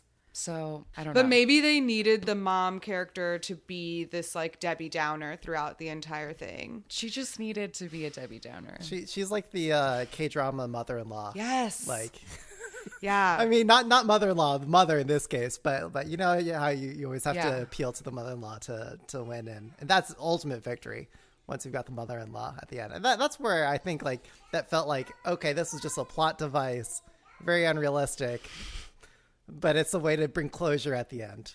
Yeah, sort of, I guess. Her mom just had zero personality, and it was just such a plot device. It was a real disappointment. But anyway. Speaking of another weird plot device that I felt was handled oddly in the book and then ended in this way that made me laugh for 1,000 years, which is Rachel's odd relationship with her best friend, Akari, that is barely in the book. But at the end of the book, one of the big third act, like, oh no, what's going to happen in the next book is that Rachel is informed that Akari has been traded to another company. Like a baseball player. Yes. Oh, I laughed so hard at the idea of that. And it was just very funny to me. And it just felt like, who wrote this? Because yeah, it just feels like such a strange, like a Hollywood screenwriter's idea of like what would be a K-pop problem. And they're like, that's manufactured, right? And there's like teams. So they probably trade them. They probably just like trade them and sign their contracts over. And it like works as a funny plot device, but just like it's the craziest thing that I've ever heard of. Yeah, can you imagine if companies really did that? Yes, if there were drafts every year and they like traded that their would be fun. trainees like publicly. I mean, that's kind of what Produce 101 is, right? Oh yeah, honestly, kind of. Interesting. It's their own Wow. fantasy draft. All right, moving on to further on in the book. the biggest consistencies, or I should say inconsistencies that happened, the biggest K-pop industry fallacies that stood out to me were the way that the entire promotion around this trio was handled. I don't know where to begin when handling. I feel like I want to begin in saying, like, they don't even have a name, but they're getting this insane, like, a tour, like a 2 to 3 country tour for a single that includes trainees, and they didn't name them. And all I can think about is, what did they put on the posters? Did it say Jason Lee and Rachel Kim and Mina Chu, Summer Heat? Like, that's so many words. Yeah, and they never specify what it is, right? Because my first thought was, oh, this is like an SM station style, like they're just going to release this song. When they first introduced it at the beginning of the book, right? When she like stumbles into that terrible, she's like covered in vomit, and oh no, I have to sing. So that's what I thought it was. Oh, SM station, right? Because he's like the sweetheart of the company. And they do stuff like, I could think of like Taeyong doing like pre-debut things, right? Sure. But then they get this tour, and they're filming a music video. They're going to more than one city in Canada, and then a surprise extra addition to New York. While they are in Canada, they do multiple interviews, including going on morning shows. And then when they're in New York, they film a promotional video for it. So there's this entire hubbub. Like, this is a lot of money that has been invested. Like the whole like comeback schedule, like world tour worth of stuff. As though it would be a subunit. Yeah. But it's not, because they're not debuted and it's never named. It could be a pre-release track for his album, but his solo thing hasn't been announced yet. No, it's not announced until the very end of it all. So what the F is this whole project that the entire book revolves around? What is it? What is it? Peter, tell us. Do you know what it is? I mean, I think, like, again, I knew what I was signing up for, and I was just willing to go with this fantasy. Like, in my mind, I was imagining like Troublemaker or Triple H sort of thing. Both have names. Names.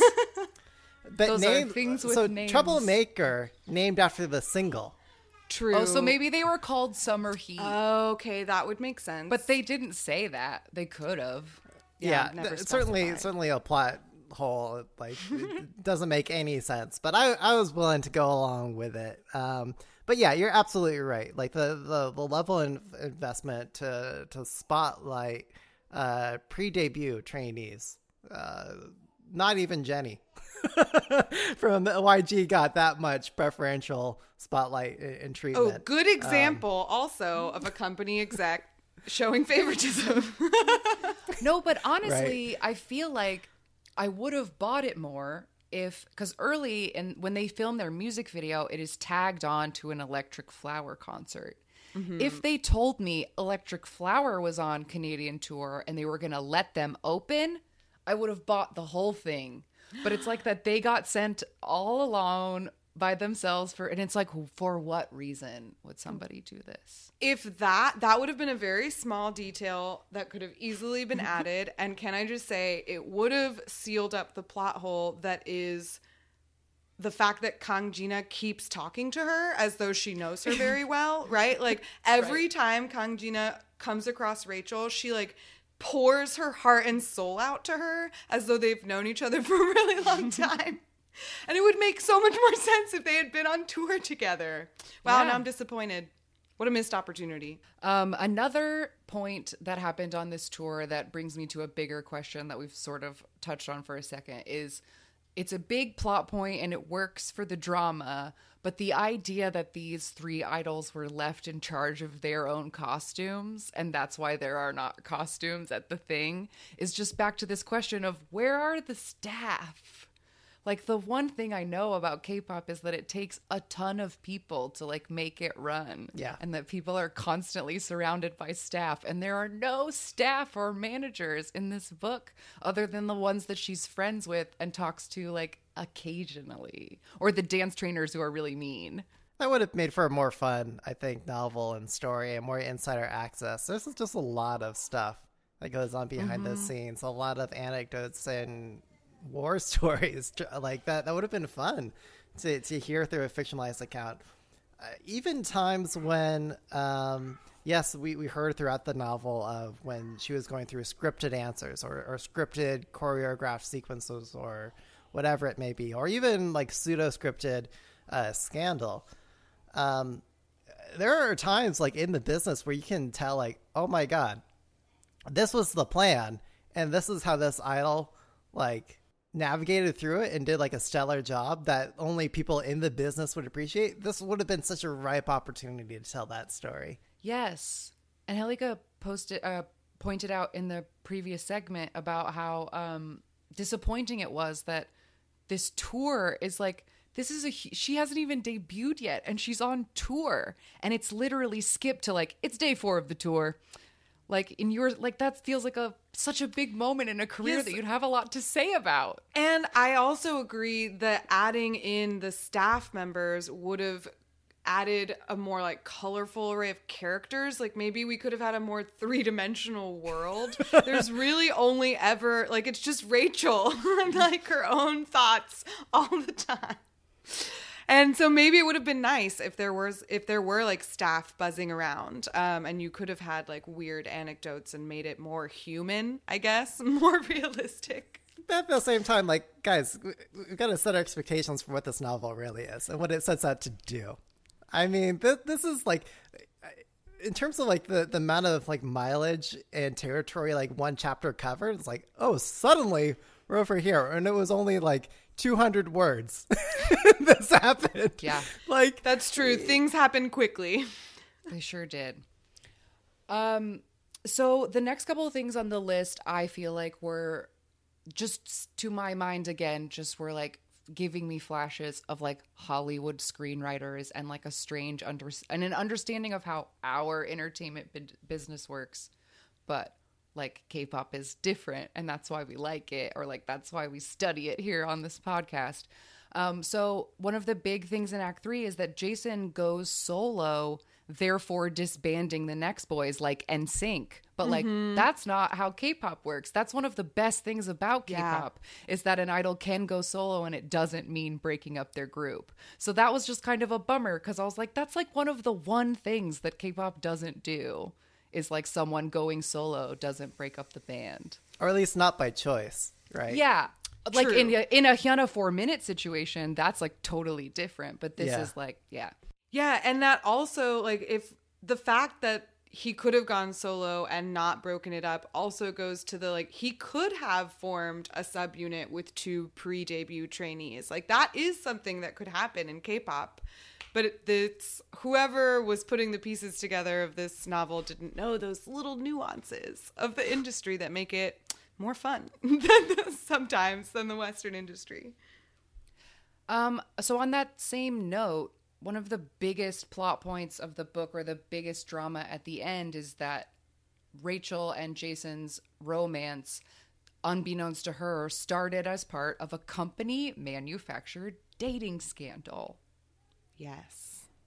Thoughts? I mean, just as a PR play, like that takes immense risk to land the intended result that you'd want for it. And I think we've seen labels in the past try to manufacture scandal, as well as do the opposite of mitigate scandal. And like next to the mom being very inconsistent about her dream and vision for her daughter, and the roofie drug deal, it was the manufactured scandal that was like, okay, this is just in here that isn't really based off of Jessica's experience. They just needed a plot device and needed to tell a story.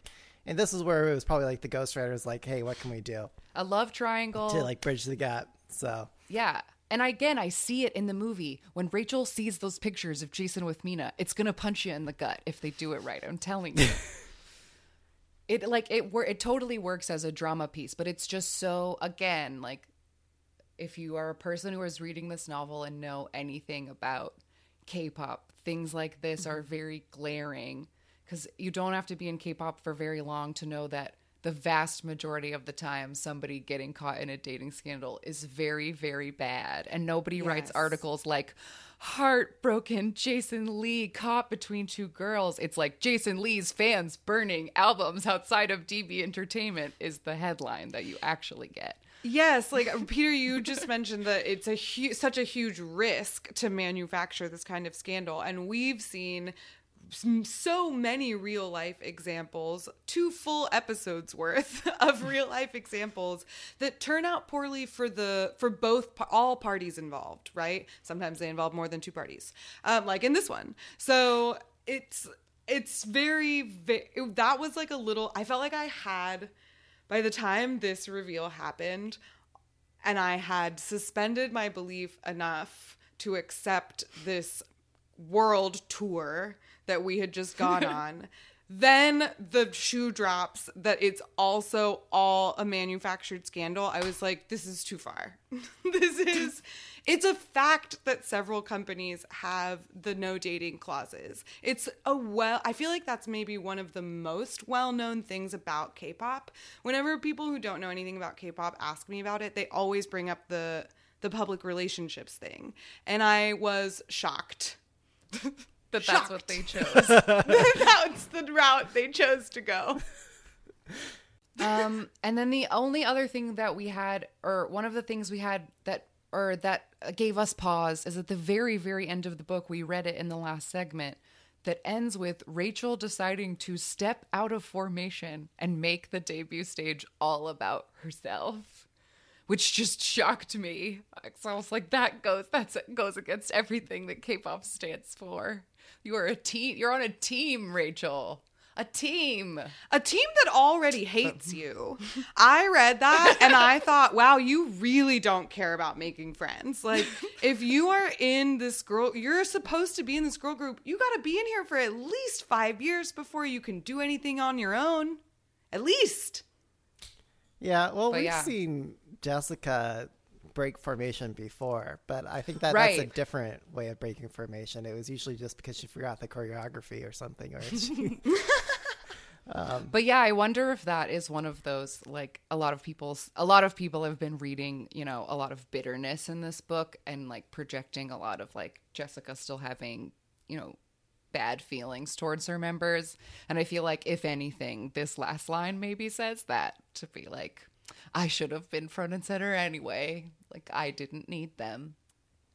Yeah. Interesting. The dancing weakness felt like very real for Jessica. Just because, like, if you look at like where she's positioned in all of Girls' Generation's music videos, especially like if you watch the dance choreography version, she's almost always to the side. And by design, by the choreographers, I'm sure. Well, tune into another episode for what part of this book is true. But we did want to ask some questions from you, Peter, as somebody who works in a PR industry, what you thought of the viral video initial scheme in the early book to try to get Rachel and Jason noticed. I think the executives would have been more receptive to it.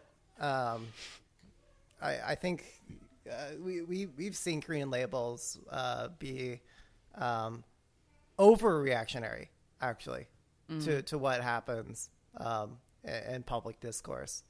So I think that would have been something we would have seen more.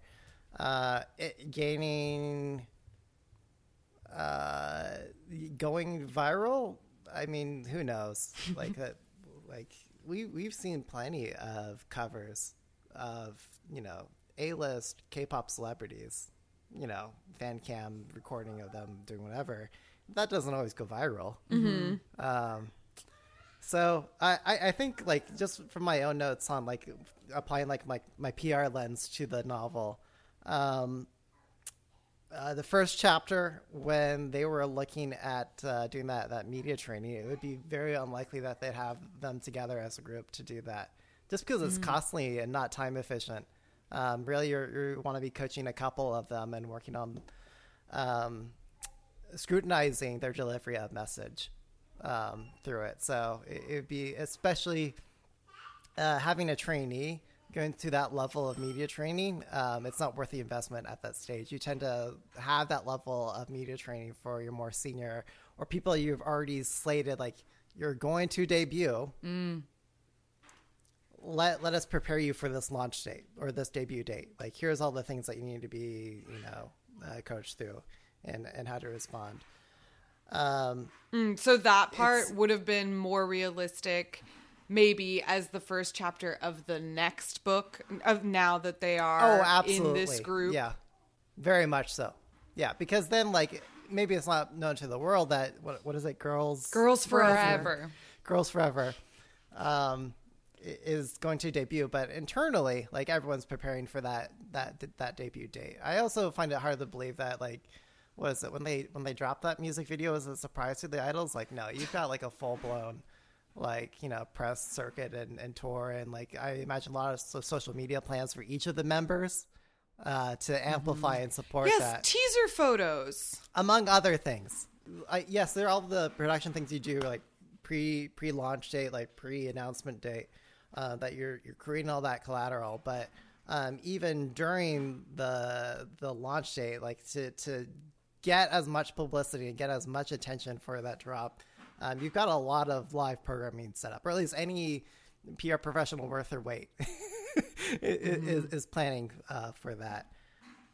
What did you think of the hidden contracts detail, the little bomb that Kang Jina drops on Rachel when they find her in the soju tent, right? They say, wait, I pulled it up. Hold on. Page 232. The 2-year extension thing? Yeah, yes. The 3-year extension, right? So they mentioned that it's a law that K-pop contracts only last for 7 years. And then Gina claims that there's a bank in Switzerland with a secure vault with 3-year extension contracts that they were forced to sign the same day that they signed their original contracts, but were backdated. And I think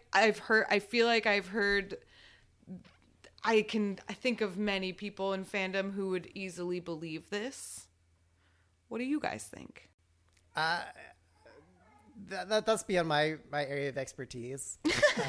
But just as a general fan who's in the know of how K-pop works, how realistic is this?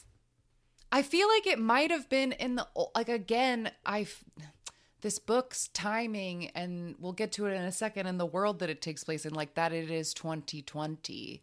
Like this seems like the kind of thing that like a first gen idol would be warning someone of Jessica's age about, like the contracts are shady. They've got like, because before like EXO sued everybody, like I feel like contracts might not be allowed to be as shady as they used to be, because people have gotten in big trouble for probably doing stuff like this. That's true. So it just sort of feels like nobody's ever, like Rachel's just learning. Like there's a lot of things that Rachel's just learning about that feel like she would know if it's 2020. Yeah, and that can kind of lead us into this question of like, what is the universe that this book takes place in? Because like I said at the beginning, I was thrown by the fact that it was 2020. And you're right, like in this current real 2020, there have been so many precedents set by other K-pop groups and so many contract disputes that I agree, I don't think in 2020 like this would still be relevant advice. So what is the universe this book takes place in? Right. And I think it honestly, like thinking about this when we were talking about it last night, kind of threw my whole perspective of the book into like turmoil, which is when we came to the conclusion that like this book does not take place in our universe because all of the K-pop referenced is entirely fictional. Like Psy doesn't exist. Like none of those things happened. So therefore, is any of our complaints even relevant because this doesn't take place in our universe? But it does because Joe Jonas is there. Yes, Joe Jonas and The Rock are in this book. So the Western Hollywood, I guess, pop culture is relevant, but all of the K-pop history is fictional. Specifically, Chung Yuna, right? The character is introduced as the first K-pop star who supposedly retired in 1980. So, but also defined and created K-pop as we know it today. So that means K-pop started in the 70s? Yeah, so when Western music was still banned? Right. In Korea? Yeah. So then it also just feels like... Does that mean that in this universe, the Korean War never happened? Oh my God. A lot of things could be possible now. You know, when they were singing that like 80s or the retro song, like I imagined something like Heavily Trot. So like something. I was too, but it was like the way that they that they specifically said that she was a K-pop star, and it was like if they had told me that she was just a famous singer and not that she had invented K-pop, then maybe I could have looked past it. But like it makes a lot of our Discord listeners were sort of frustrated by Rachel because they were like, why doesn't she know anything? Like it's 2020. Why doesn't she know that she can't have a boyfriend? Why doesn't she know all of these things? And especially if this book is telling us that K-pop as we know it has existed for like 60 years, then why doesn't Rachel know she can't have a boyfriend? You'd think that would be like very clear. So I don't know. It's so strange because it's not our world, and it's just hard to imagine. Like it throws everything into question. I mean, I was willing to give it creative license there to like maybe it's a JYP forerunner who, sure, maybe that genre that idol what's her face created in 70s and 80s is different than what's in 2020, but that defined the K-pop genre as it evolved from that point, and that maybe that idol model from that point henceforth. So that's where I was willing to like past that point. And I mean, going to the Western tour and the reception for it, that would have worked in today's, could have been more plausible in today's 2020. Mm-hmm. But if you ask me if that was possible in 2016, oh, absolutely not. No. They wouldn't have that same sort of success or hit in terms of press coverage or interviews. Depending on the publication, but highly unlikely that they would have that number of briefings or interviews scheduled. Yes, that's very true. The way that more groups will come to the United States and sort of, or to the US and Canada and sort of like bop around, do all those little morning shows and stuff. That's way more common now. So that is a 2020 thing. Maybe not for this unnamed subunit, but in general, it happens. Yeah, but I guess most of all, this book takes place in another universe because it's 2020 and nobody has coronavirus. So the Shine universe is maybe the one we should all be in, actually. Maybe it is the better universe. Yeah. I'm sure she chose Diplo as the DJ for that one event because, I mean, Diplo is known to have produced and co-produced a number of K-pop tracks. So that I'm sure that's why she chose that Western real-life celebrity to drop into the book. Yeah, the choice of names that were dropped, I have a lot of questions about it. Incoming list in another episode of all of the strange Hollywood and otherwise references to real things in this book. You know, the novel felt like it wasn't sure if it was speaking to people who don't know anything about K-pop or people who already know something about K-pop. Very true. At times it felt like it was setting context and explaining K-pop norms to non-K-pop fans, but also at the other times, like it just didn't describe a lot of K-pop norms. Yeah. Yes, that's very true. That's a good point. Like there were some things that it just didn't explain at all. Like I thought the use of language was really odd, where every once in a while there would be like a whole Romanized Korean conversation and no explanation as to what it was. And yeah, some of the sort of like etiquette, I guess. Like the seniority wasn't really explained. Yeah, I think honestly that but I think that's why I feel kind of disappointed is that this book is supposed to have been written by a K-pop star, not just somebody who's writing a YA novel that takes place in a K-pop universe. Mm-hmm. Like, she lived it, and I wanted to hear about it. And we said, like, Leah felt like the realest character because she really loves her sister. And so, like, that came through, and I wanted to hear more. And we talked about, like, the few conversations about, like, feeling torn between worlds feeling real. Mm-hmm. But a thing that I felt like the book really skipped over and really bummed me out about is that they didn't discuss language at all. And foreign idols constantly talk about not knowing Korean, or their accent is weird, or it's hard to communicate. And like Jason and Rachel would have spoke English to each other, and that would have mattered. It would have made them familiar. They could have talked without Mina hearing. Like, I feel like that would have been such an interesting angle to like hear about, and they didn't talk about it at all. Although I do gotta give him props for the Asian American experiences, and also like as a Hapa myself, also Jason talking about his Hapa dilemma. Like, hey, I haven't seen that in pop culture. Like, prop like that deserves applause. But it felt against the other topics that they could have chosen, as you list, Shannon, like maybe those would have been better to drop in. But I felt validated in those moments. I felt seen when they talked about those things. Yeah, no, and that's good. And I think I just wanted more of that because, like, yeah, Jessica really experienced being in one of the biggest girl groups ever at one of the biggest companies ever. And she has insight that nobody else has. Mm-hmm. And so I'm just kind of sad that, like, this book didn't give me that enough of that insight into like her mind and what it was like. Yeah, especially because the parts that shine the most in this book are the parts that do have that like real transparent, like this is rooted in real experience. The fact that Leah is actually based on Crystal, like the conversation that she has with Jason about straddling the two worlds.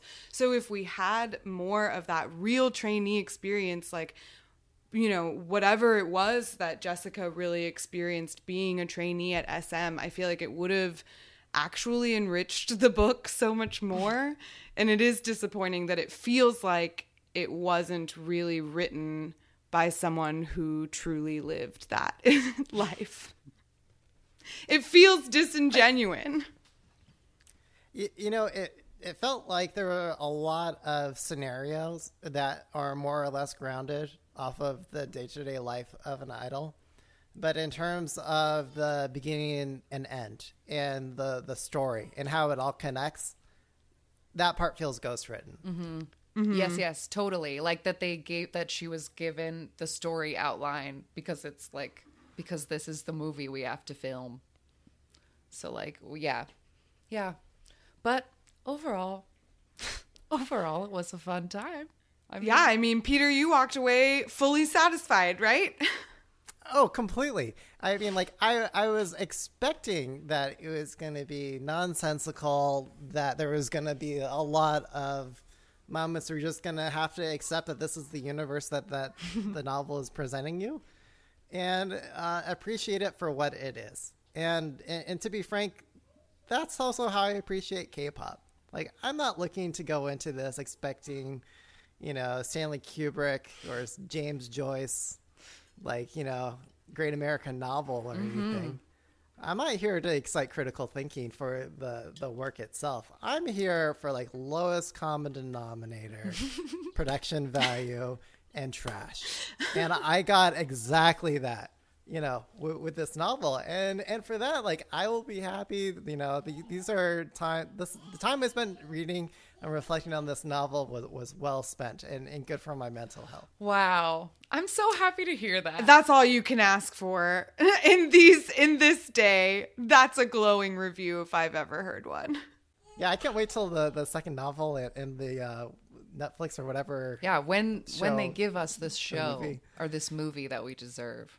Yeah, whatever kind of adaptation, whatever live cast we get of this. I can't wait to see it. I'll definitely watch it. We can have an AMAK movie club. Of course. Well, thank you so much for joining us today, Peter. where can our listeners find you? Tell them about your podcast if they don't listen to it. Sure. Which they should. Yeah, so the K-pop cast, but again, you're in good hands here with AMA K-pop, and I also DJ K-pop on the side, and my day job, I represent lots of tech companies in public relations. So, where can people follow you to see your DJ sets? Oh, sorry. Yeah. You can just, Twitter's probably the best place. So at DJ Peter Lowe is a good place to follow me. Wonderful. Online. Amazing. Well, thank you again so much for being here. All right. So that's going to do it for this episode. But there are a few things that we want from you guys for the next couple of episodes. This is what I want to hear. I want to know, I want to know your general thoughts about it. If you have a review or you have things to say, please email or voicemail. But specifically, we would love to know what things do you think were true about this book, if anything. If there's anything you think might have happened or was based on anybody real, please send us your theories. Also, who are you picturing in your head while you read? Did anybody pop into your mind? I'm just so curious about that. And on a similar tangent, but more importantly, who would you cast in the movie version of this? So those are the things I want y'all to think about for the next couple of weeks and send them to us because we have more episodes planned. So just to give you guys an overview of what's coming up, because like Shannon said, we're going to be asking you for some things, for some information. So our second segment, like we said, a big cornerstone of this book is about the double standards of misogyny in K-pop, which is a conversation we have wanted and planned to have in the past, but avoided it because it's a bummer. And so we are going to use this book as a way to talk about the misogyny and double standards that do exist in K-pop. We'll talk about specific examples from the book and other examples from real life that could be mirrored or just sort of show how the things in the book really are based in truth. Then we're also going to have, of course, a nice fun and games episode. And so in that sense, I do want you guys to start keeping an eye out for really cringeworthy moments in the book, or if there's a quote or an insult somebody threw out that you just thought was hilarious. Mark that down. I specifically would like to do a master list of the weird pop culture references. Yes. We're going to play a game based around the weird insults because, like I said, everyone in this book is so mean. So mean. And yeah, if you have a particular, we would love to do Mad Libs. So if there's any really clunky paragraphs or something weird, send us a page number. I would love contributions. We have a few different ideas for K-pop parlor games based on this book. So we're hoping to do a fun, maybe extra long episode that has a couple different games in one. And our grand finale is going to be about a dream cast. So as we get closer to that day, we will put out a list of characters so that you have something to go off of. Because we won't be casting every single person, but we'll have maybe a key cast of 5 to 10 people that we definitely want to know. But if there is if you're I really, really think this person should play Jason's aunt, I mean, I want to hear that. If you have an obscure side character that isn't on the list, you can definitely message us about that. But we will be putting out a list to give you specifics, because what we'd really like to do is have a vote that includes all of our listeners. So stay tuned for more information about our grand finale. It's going to be really fun. And you really don't have to have read the book from here on out, right? Because we just did a very detailed chapter by chapter recap. And so the next bit, you can just be along for the ride. And we will let you know when it's time to participate. Thank you again to Peter Lowe for joining us. Please listen to the K-pop cast if you don't already. If you want to find us to send in all of these things that I just asked you for, all of your Dreamcast info and your rewrites and all of those things, you can send it to amakpoppod@gmail.com. You can leave a voicemail, 181-AMA-KPOP5. Would love to play a voicemail of Shine stuff on the show at AMA-KPOP-Pod, Twitter and Instagram. There's a Shine Book Club channel in our Discord if you want to post in there. Where else can you find us? Oh, we're on YouTube. You can join our Patreon, patreon.com/AMAKPOPpod. just sign up for our Patreon. We're going to be doing choreography this month, and we're going to teach you guys 2 dances, and it's going to be fun. All right, that's it for today. Join us next week for second edition of AMAK Book Club, Shine Edition. Goodbye. Jonghyun, you're our inspiration.